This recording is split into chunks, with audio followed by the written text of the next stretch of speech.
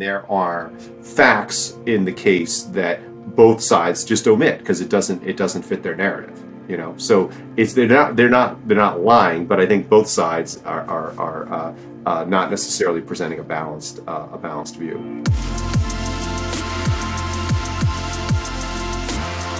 Welcome back to The Empire's New Clothes, the show where we discuss the forces that make and break empires. I'm your host, Brad MacArthur. We're about to be joined in a moment by Bruce Sacerdote. He's a professor of economics at Dartmouth University, and recently with his colleagues, he wrote a paper looking at why all COVID news is negative news. We use that as a springboard to look a little deeper into populism and what might be happening within society and the politics of the US. Hope you enjoy the conversation. Bruce, thank you for coming on today. Really looking forward to this conversation.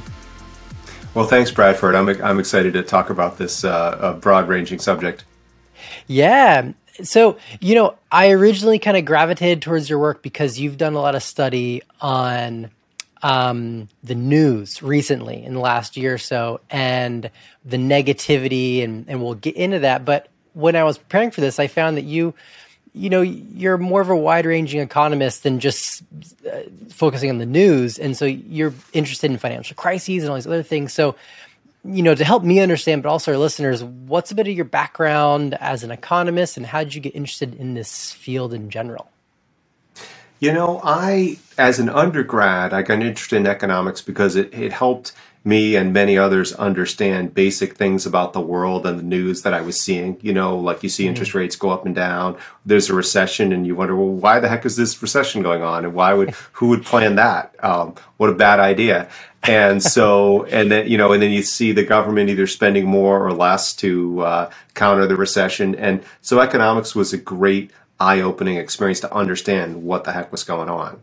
Mm-hmm. And then I got Steve Levitt. I bumped into Steve Levitt just after graduating from Dartmouth, and he convinced me that getting a PhD in economics would be that's what he was planning to do, and he went on to do that and became a super famous and influential economist. And so I followed that path as well and met some amazing faculty at Harvard and MIT, where I got interested in a whole range of different flavors of economics and subfields and things.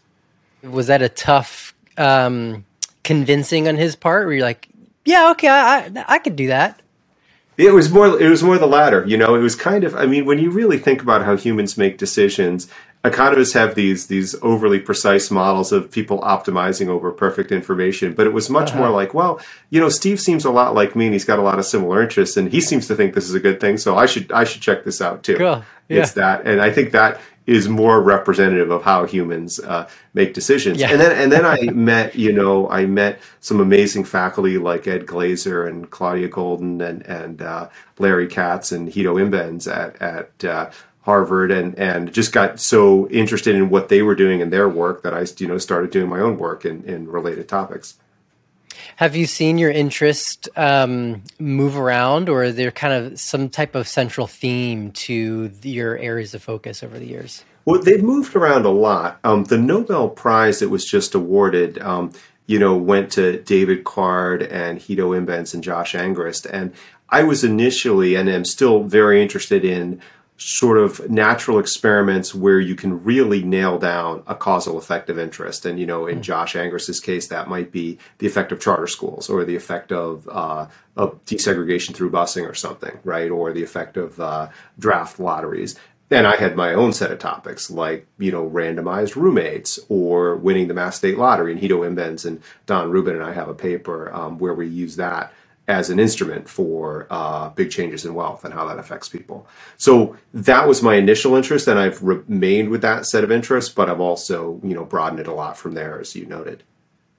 Interesting. Okay, so a quick snapshot of big changes in wealth. How does that change people?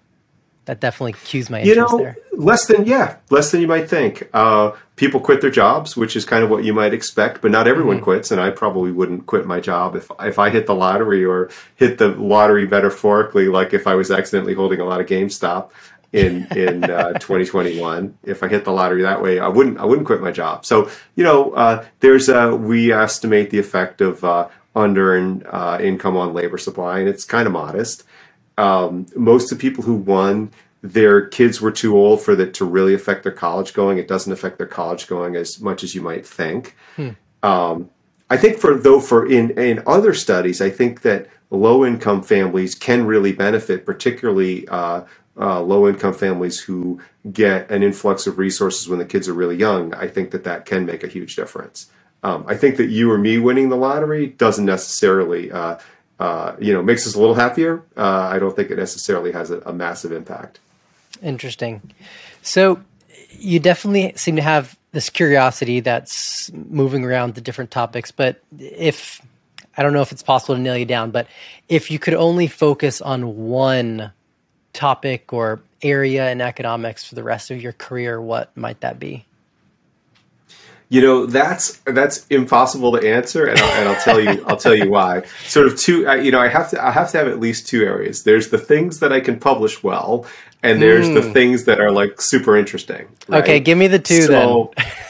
Okay, so the things that are interesting, and I don't want to insult my co-authors or my own work. There's the things that are interesting and can publish well, like we have co-authors and I, Andrew Barr and Laura Kawano, Mike Stevens, Bill Skimmyhorn. We have what I would say is a very nice paper on the impacts of the new GI Bill on vets and on vets' earnings and vets' education. And studies like that are of great interest to labor economists and education economists because we have a big intervention, and we can follow people over time who did not get the big intervention. And so studies like that can be very defensible and convincing. And so I love participating in that kind of work and doing that kind of thing. But then there are some of the things that you highlighted at the beginning of the podcast that I think are just like super interesting and important. Like, you asked the question, is America in decline? Are people getting richer or poorer? Are they worse off than their kids? And in some ways you can answer that empirically, but you can't necessarily, you could do that in kind of a descriptive way. You can't say, here's the perfect experiment. We just ran a great experiment with a treatment and control group to answer question X. And so I'm sort of inherently interested in both. Mm-hmm. So I came across a talk online. I'm trying to remember where it was from. You were talking about financial crises. And so I'd love to do a quick breeze over before we get into your most recent study on news and the negativity around COVID. So in real broad strokes, are financial crises necessary in your view? No, I would say no, but they keep happening. I have to admit, I haven't thought about this since the last financial crisis. But they really, but history definitely rhymes, and these things keep happening. And when I say that they're not necessary, what I mean a number of things by that. One is I mean that good policy and thoughtful setting up the rules. I'm going to use the word regulation, even though it's not just, it's not about, we need more regulation, banks can't be allowed to lend and then we won't have a crisis. It's not that kind of thing. Thoughtful policy can certainly both reduce the number of bubbles and crises we have, and can make them less bad when they occur. So I would say that they're neither necessary nor are they necessarily helpful. Like, good things can come out of it, right? Like, if suppose there's some really lousy industry that is not an industry you'd want your kids to work in and doesn't have great wages, and a recession might come along and kill that off. But that doesn't mean that you need.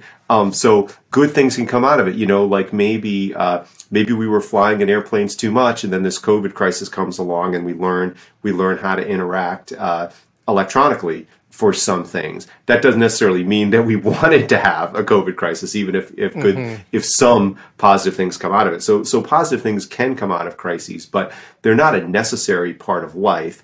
And we know, in some sense, at least on the interior solution, that we're having fewer of them, and we're doing fewer stupid things in the financial market. And when bad things happen in financial markets, we're mitigating them better through central bank policy and through fiscal policy.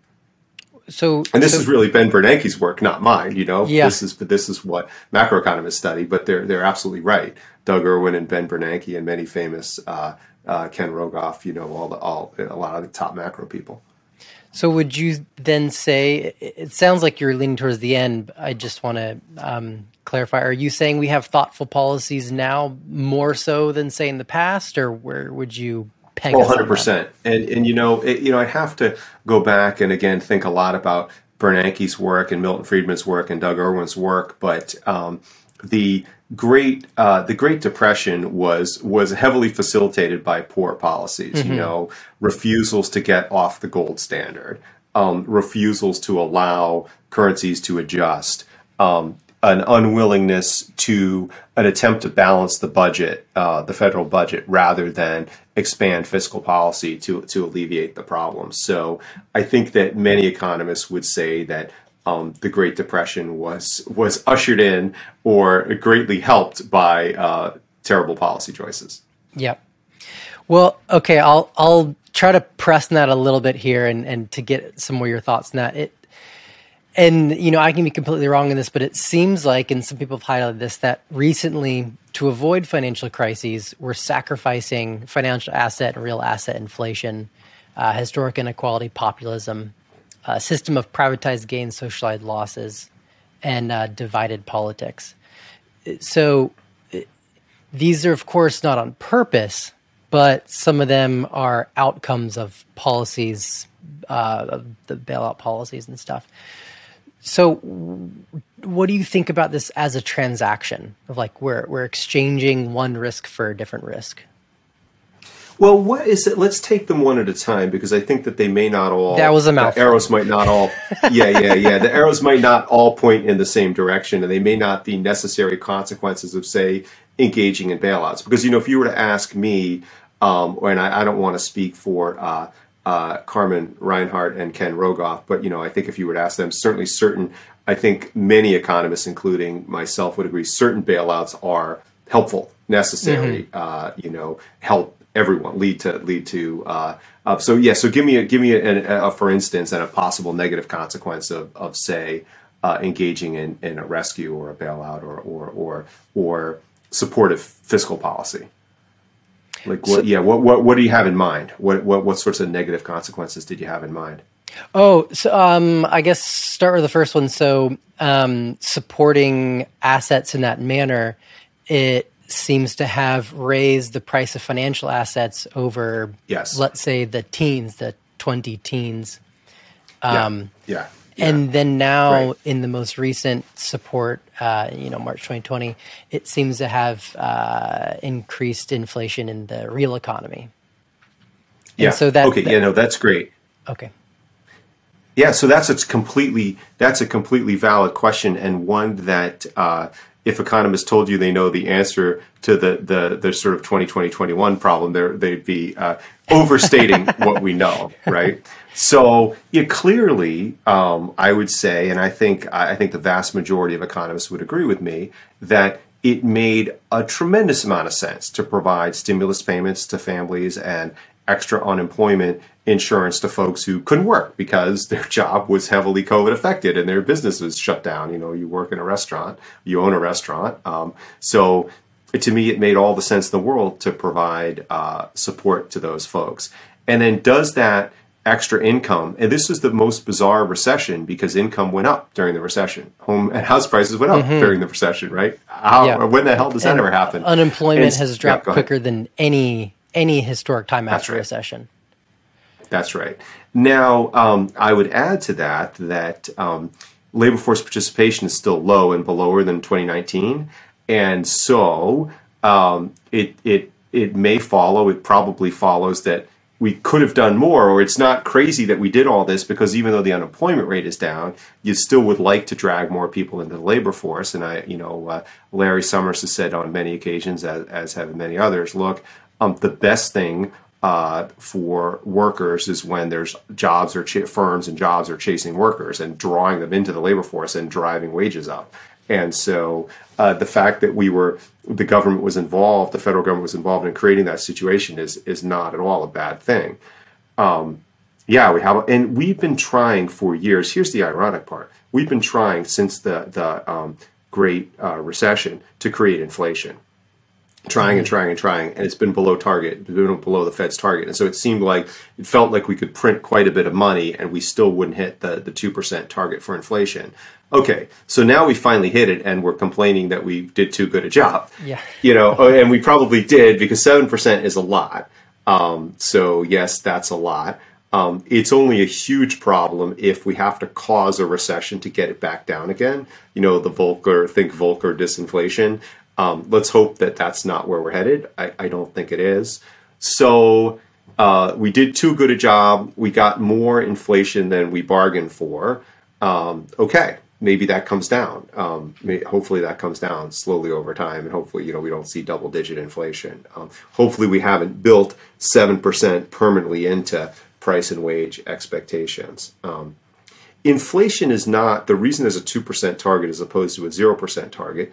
Inflation is not a bad thing because human beings tend to be anchored on nominal prices. So if house prices, for example, or wages need to move for the economy to clear, so you suppose you live in, I'm sorry to pick on Detroit and Cleveland, but suppose you live in Detroit and Cleveland, it may be that home prices there need to fall if there's been a negative shock to how many jobs there are in economic activity. Maybe home prices need to fall in real terms in order for that market to clear. But if people won't sell homes for less than they paid for them in nominal terms, or they're stuck with a bunch of nominal debt that they used to buy the home, having a bit of inflation to help grease the wheels is not a bad thing. Because nominal prices tend not to fall. They tend to be downwardly rigid, right? So inflation, that's why we don't have a 0% target. That's why we have a positive target. We got a little bit, maybe a little too much grease here, and we don't necessarily want to build in that prices are galloping ahead by 7% every single year.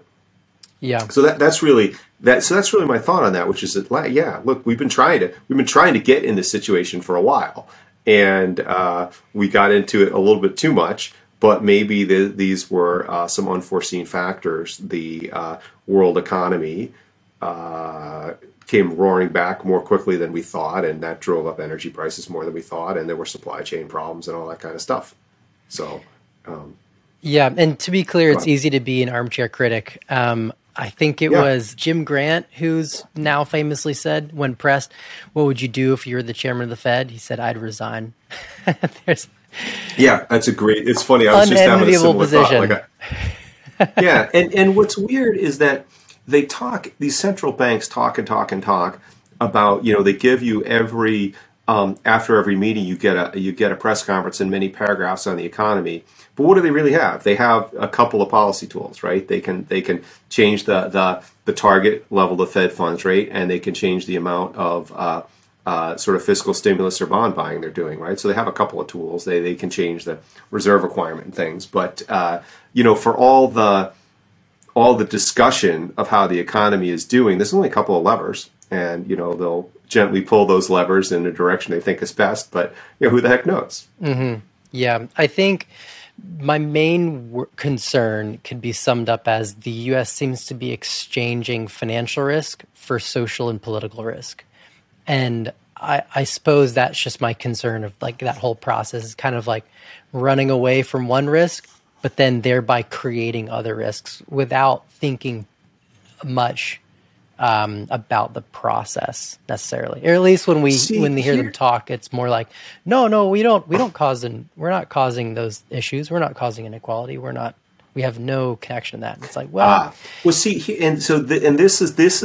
this is why I had you break it down into smaller pieces, because it's not at all clear that inflation, by increasing the risk of inflation or the amount of inflation, that goes hand in hand with attempts to reduce inequality. For example, it's murky, right? Because folks are, a lot of this is us giving additional payments, say, the child tax credit, the expanded refundable child tax credit, giving that to low and moderate income families, right? A lot of the inflation is coming from payments to families that may need that money, for food, clothing, and housing, and, to send their kids to school. So it's actually going in the same direction. The things that are inflationary are things that they're trying to do to reduce consumption inequality and reduce political sort of resentment or political risk, And so it's not immediately obvious that inflation is bad for poor people and good for rich people. You could posit that. I'm not going to say one could posit that, but it's not completely clear. Mm-hmm. I'm still kind of digging into this and asking the question, well, are wages, now that we have this inflation, are wages at the low end rising faster than wages at the high end?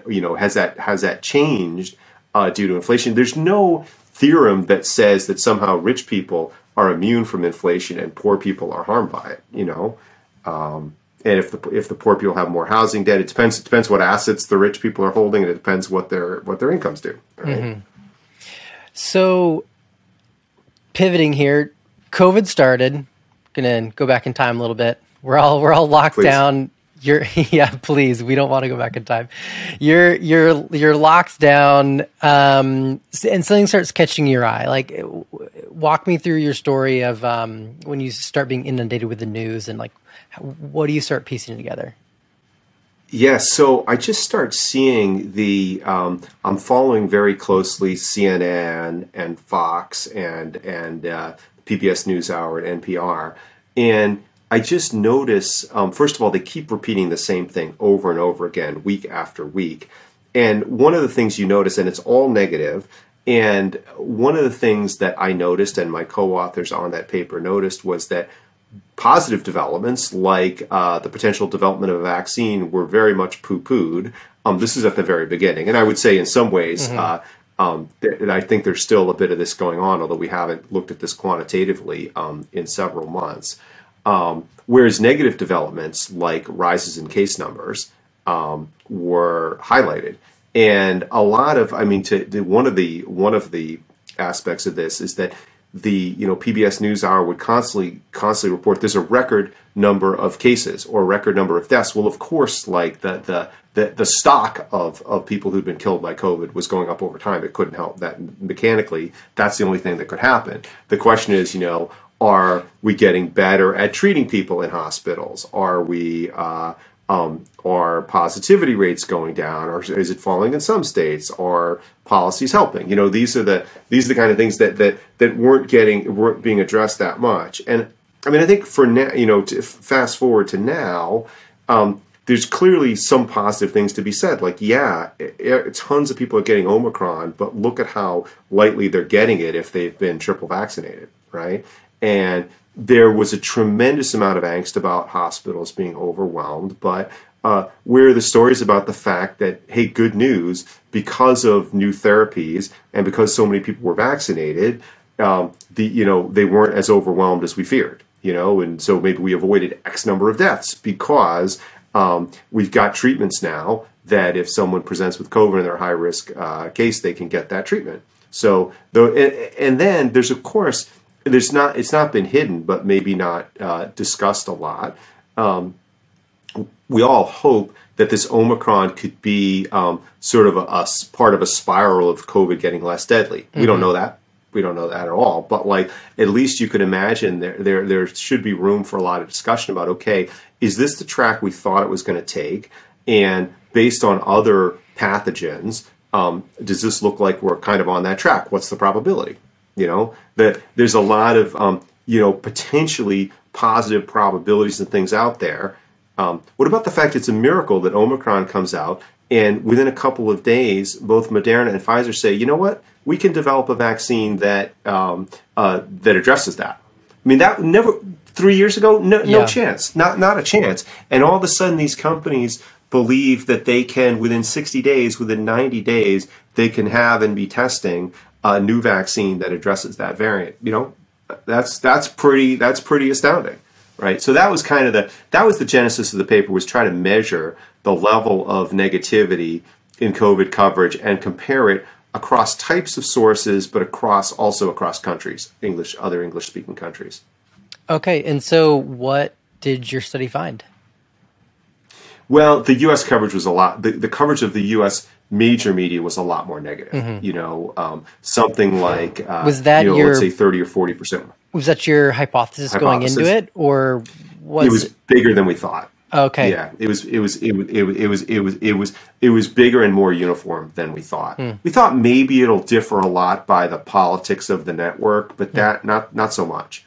It was just that big U.S. networks at that time really were emphasizing the negative stories relative to, say, Canadian sources, relative to the UK, Go Canada. Relative to India.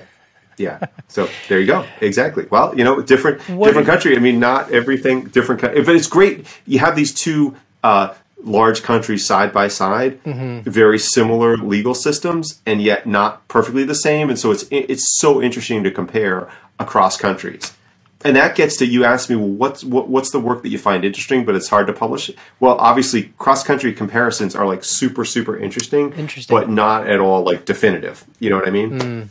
And were you able to highlight why they were different, perhaps between Canada, UK, US? And nothing, again, cross-country comparison, none of this can be proven. What we believe, what we suspect, is that the organization of the media industry is quite different across, we know that it's quite different across these countries. And for example, the US media players or the US media companies are working in a much bigger market. Those players are much more profitable, and they're not competing with a large public player that has a commitment to sort of a more sort of fair and balanced commitment. Which is not to say the public players in the media are perfect. I'm just saying that like we've got a much smaller player in that regard, and and we don't have sort of fair and balanced reporting laws. We no longer kind of have that. Laws pushing media companies to sort of give equal coverage to both sides of a controversial issue, So they're just better at, in short, we think that American media companies are better at giving people what they want, with, clickbait, things that are attention grabbing, and even if they're not good for your mental health, humans often gravitate in the short run towards things that are not great for their health, right? No. So.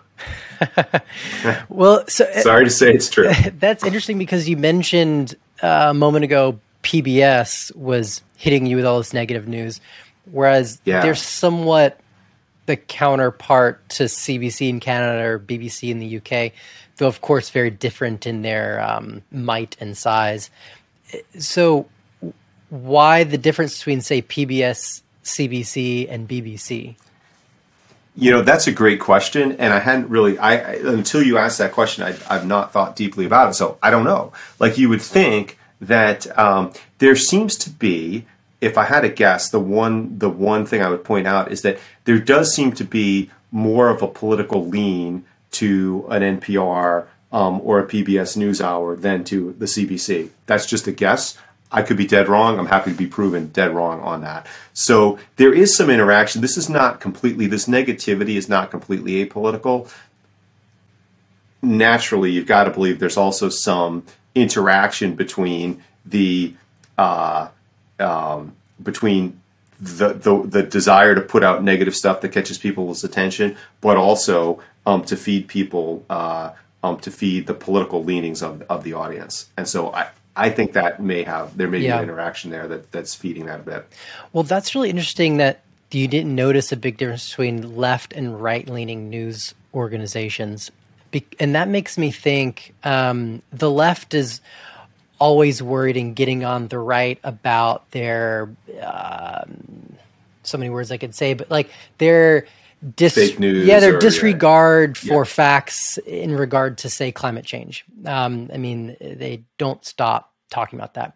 And yet it sounds like the left is not accurately portraying what science has to say about COVID. To me, that sounds like a contradiction. Yeah, certainly at that time. I think that's right. And we don't take a stand on this in the paper saying that it's inaccurate. We're saying that it's different. Gotcha. Know?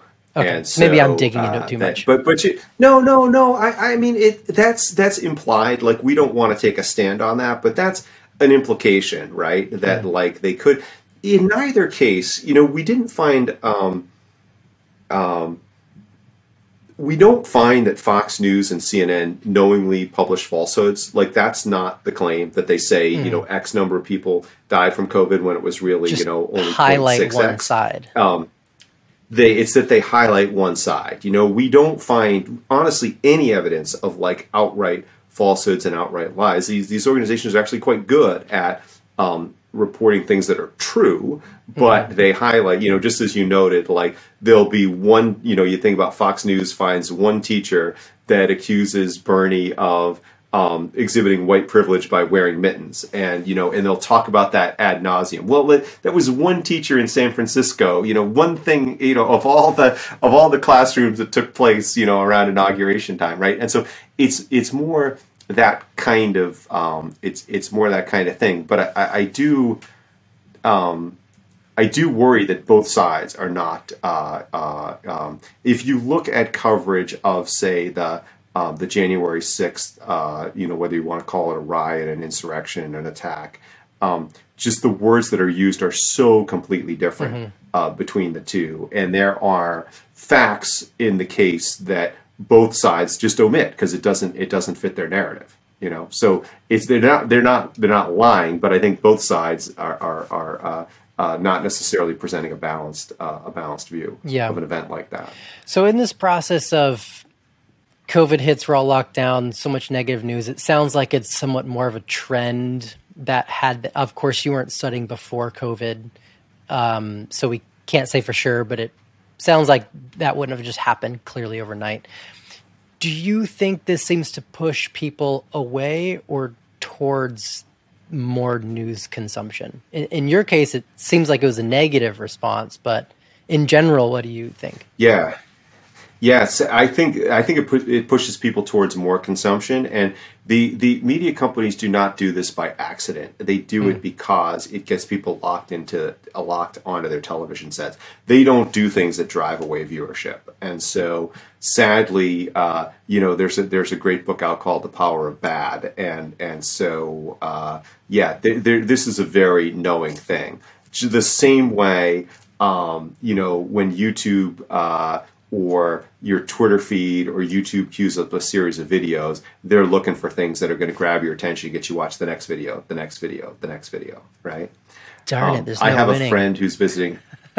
There is, yeah, exactly. No, it's really like, no, you're right. There's not. And it's like, we gotta come up with ways to sort of protect ourselves against, because companies are so good at manipulating our emotions and playing on our behavioral, the behavioral aspects of being human.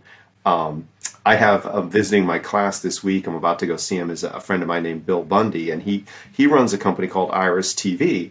And what they do is try to help media companies moderate. They've got a few of the big players are their customers, and they try to help large media companies decide what to show next to viewers on their websites, but to moderate this two trends. Number one, they don't use, Iris TV doesn't use personal information about you, so they don't use like a cookie to really hone in on you. Wow, Bradford's really worried about home prices, so now we're going to hammer him with like tons of stuff about home prices.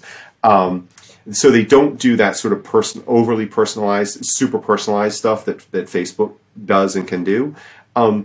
But they also try to moderate what you're most likely to get addicted to with what might be sort of interesting and like more like intellectually useful or, sort of, potentially factually accurate or something, So it's kind of to moderate. So not to just go for the thing that's going to be the strongest clickbait, but to sort of offer a slightly more balanced set of offerings to people. So I think that's, but yeah, we got to think about tools.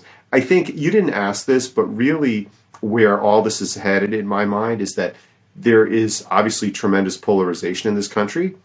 And my co-authors and I think that this is driven by really successful media companies getting people whipped up into a frenzy, causing people to then go consume things that aren't true on social media that fit the narrative that's building in their heads, and kind of constructing a world in which there's a set of presentations, I don't want to say facts, a set of assertions that are tailor-made to people's sort of narrow view. And so this is a cycle of polarization. This is kind of a cycle that has made things worse. Mm-hmm. And that's really, I think that's really the crux of the matter when it comes to polarization. And I think that with we can't do this by fiat, we can't do this by simple legislation, but I think that theoretically, if we were consuming different forms of media and we were all, if we rewind to 1950 where we were all consuming a more homogenous set of media offerings, there would be less polarization. I'm not saying that's a better world or that where that's going to happen overnight, but like there's a strong connection between. There's an alternative. There's a strong connection between the amount of information that's out there, how it's tailored, the ability of us as Americans to find our own silo, and people's incredibly polarized beliefs. Yeah, well, that really makes me think of what could be said as kind of the age-old question or the philosophical question of news.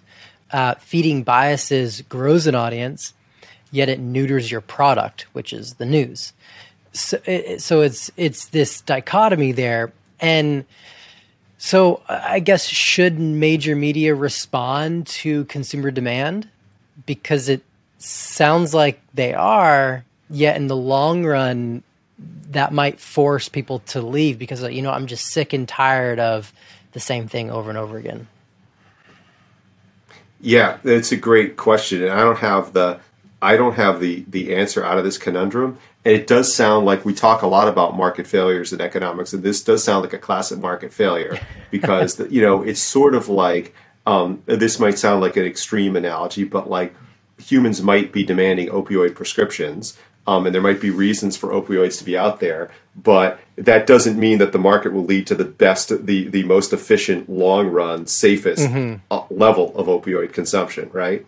And so I don't have, when it comes to the media, it's a lot easier to regulate prescription drug than it is to regulate the media without trampling on the Constitution. And so I don't have the solution to this problem, but I think it is a problem.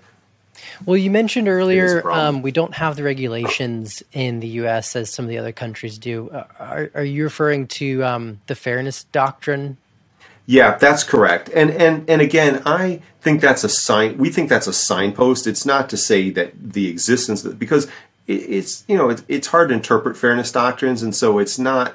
You can't just simply say, "Oh, if you put this law in place, boom, everything's different," right? That's not the case. But it's sort of a signpost of the fact that we've had a different approach, and history matters. And when the fairness doctrine was challenged, there was the huge rise of the radio shock jocks, and Rush Limbaugh being the most prominent example. And so that gave rise. Media companies realized, wow, there's strong demand for sort of opinion journalism, and people will consume a lot of it, and they'll consume more of it, et cetera, et cetera. So there's a history there. It doesn't mean that there's an obvious causal pathway that, we just changed this law, that's going to change something. Yeah. So I want to drill a little bit into vaccine hesitancy, and I know this wasn't a specific part of the study, but maybe you've thought about it, maybe you haven't, you can just tell me. But how much do you think of that is specifically related to all this negative news coverage? Because you did mention a bit about, we're only reporting the negative parts about vaccines, not the positives. I'd like to give our study credit for uncovering something important about vaccine hesitancy, but honestly, it's hard to say, right? Like clearly, if the story... Okay, so we didn't run the experiment where the story from the get-go was every network and every paper and every politician was saying, look, these vaccines are going to be great. If we can just get to them, boy, everyone's going to get them. We're not going to have problems distributing them. They're going to be available at every Walgreens and CVS and hospital, and it's going to work out great. Just everybody hang on, everybody get one, right? We didn't run that experiment. And so it would be unfair to blame the media for the fact that we ran a very different, weird and different experiment where there was like politicians were like not all were willing to commit to this being a great thing, and then later they were, but maybe was that too late? So it's hard to blame. It's hard to blame the media, And there was vaccine hesitancy in this country before this whole mess and before it became really a political thing, right? There was just hesitancy on different vaccines. Yeah. So. While it'd be great for our paper to blame the media, I think it would be pretty unfair because we don't know that we don't know that they were a prime mover in this. Yeah, and we don't know what conclusions people would have come to, even in the absence of politicians hemming and hawing about vaccines. Exactly. But go ahead. Well, you just mentioned we had hesitancy before this, and that makes me think of two things here. COVID, and it's been said many times before, COVID has seemed like an accelerator of whatever trends were before.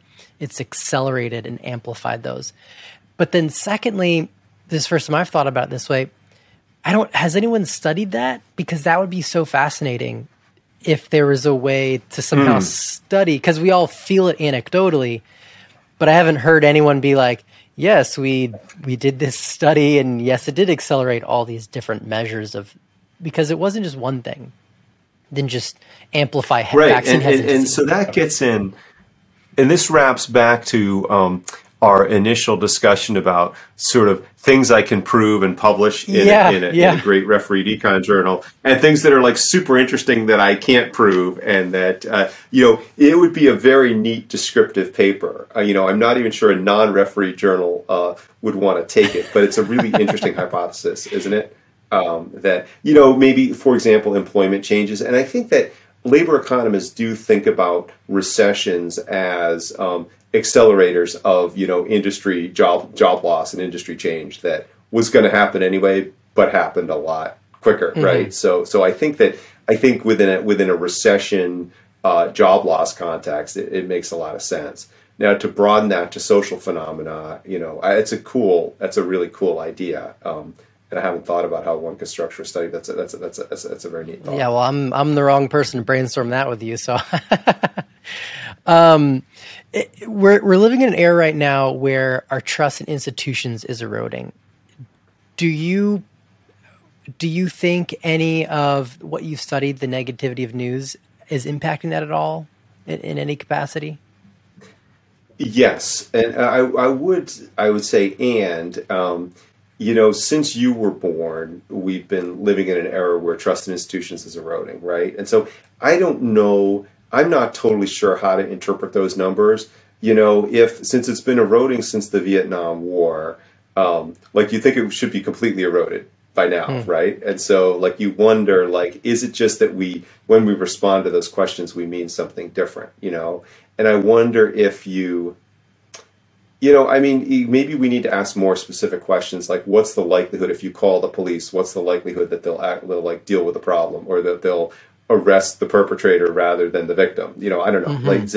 So maybe we should ask more specific. If we ask super specific questions, we might still see drop-offs in beliefs that the government will actually do the thing it's supposed to do. Hopefully the survey numbers overstate the degree to which actual functioning of society and government are falling apart. Yeah. So what's the next? Where's your curiosity taking you next? So pretty unrelated things. Now, three students and I published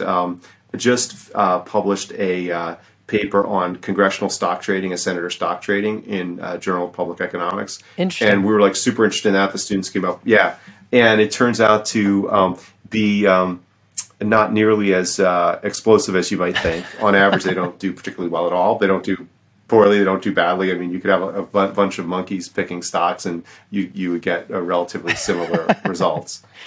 Poor senators. And the thing that yes, and there's a paper that I am very excited about. I'm working on with some Treasury colleagues, asking questions about what could one do to make filing easier for people using all the amazing information returns that IRS has. Could we, other returns have sort of tax agency reconciliation and other ways to make filing easier. So we've been talking about and working on a paper to study making the filing process easier, and we're super excited about that. Interesting. And it won't, it won't affect all Americans because some people have enough complicated enough tax situation, but there are a lot of Americans that have a straightforward enough situation that maybe the federal government could do a lot to ease the tax filing burden. So I'm pretty fired up about that. How do these things? And that's with go ahead. How do these things cross your radar? Like, I mean, they're not that's trying to one. pick out a Yeah, theme here, but not super related. But I tell you what, a number of economists. The economists I'm working with are at the Federal Reserve and the Office of Tax Analysis. But a number of economists, Raj Chetty and John Friedman and Nathan Hendren in particular, created a partnership with the IRS several years ago, 10 years ago, in which they produced an amazing number of super interesting and innovative papers using administrative data.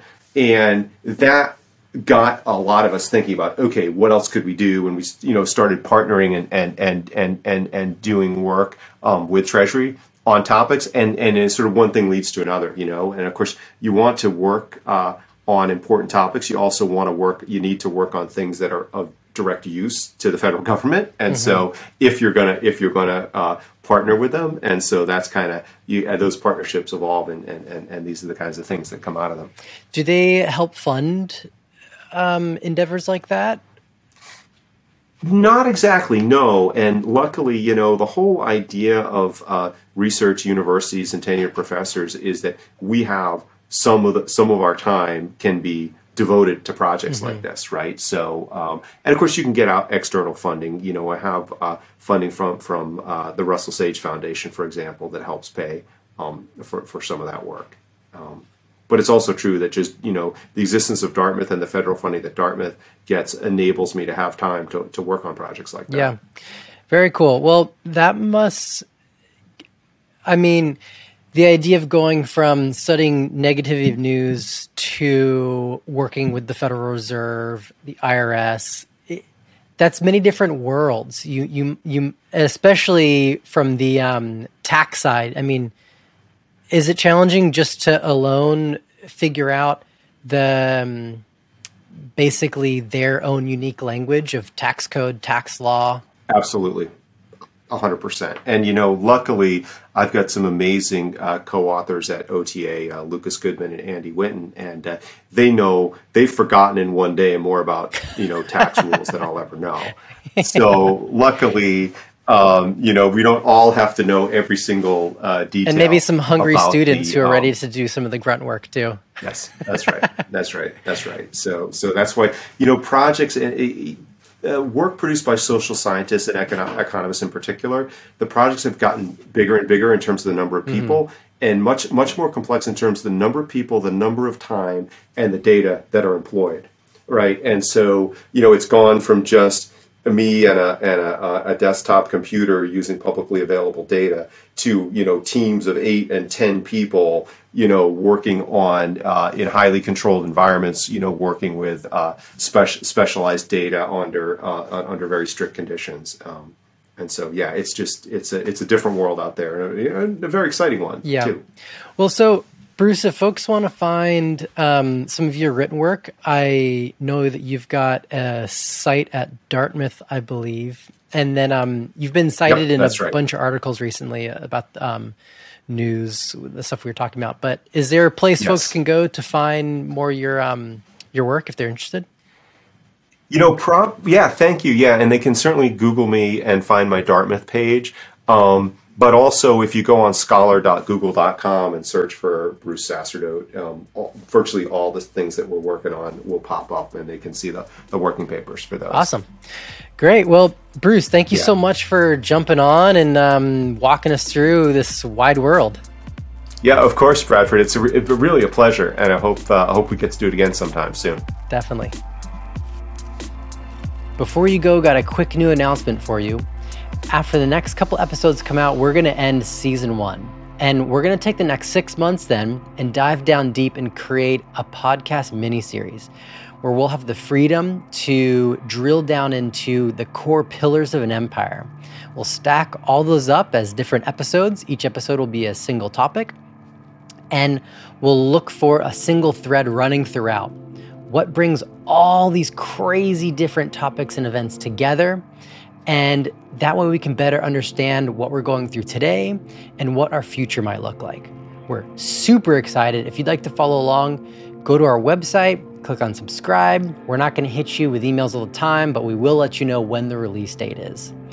So thank you so much for being on this journey with us, and we're very excited for what's in store ahead.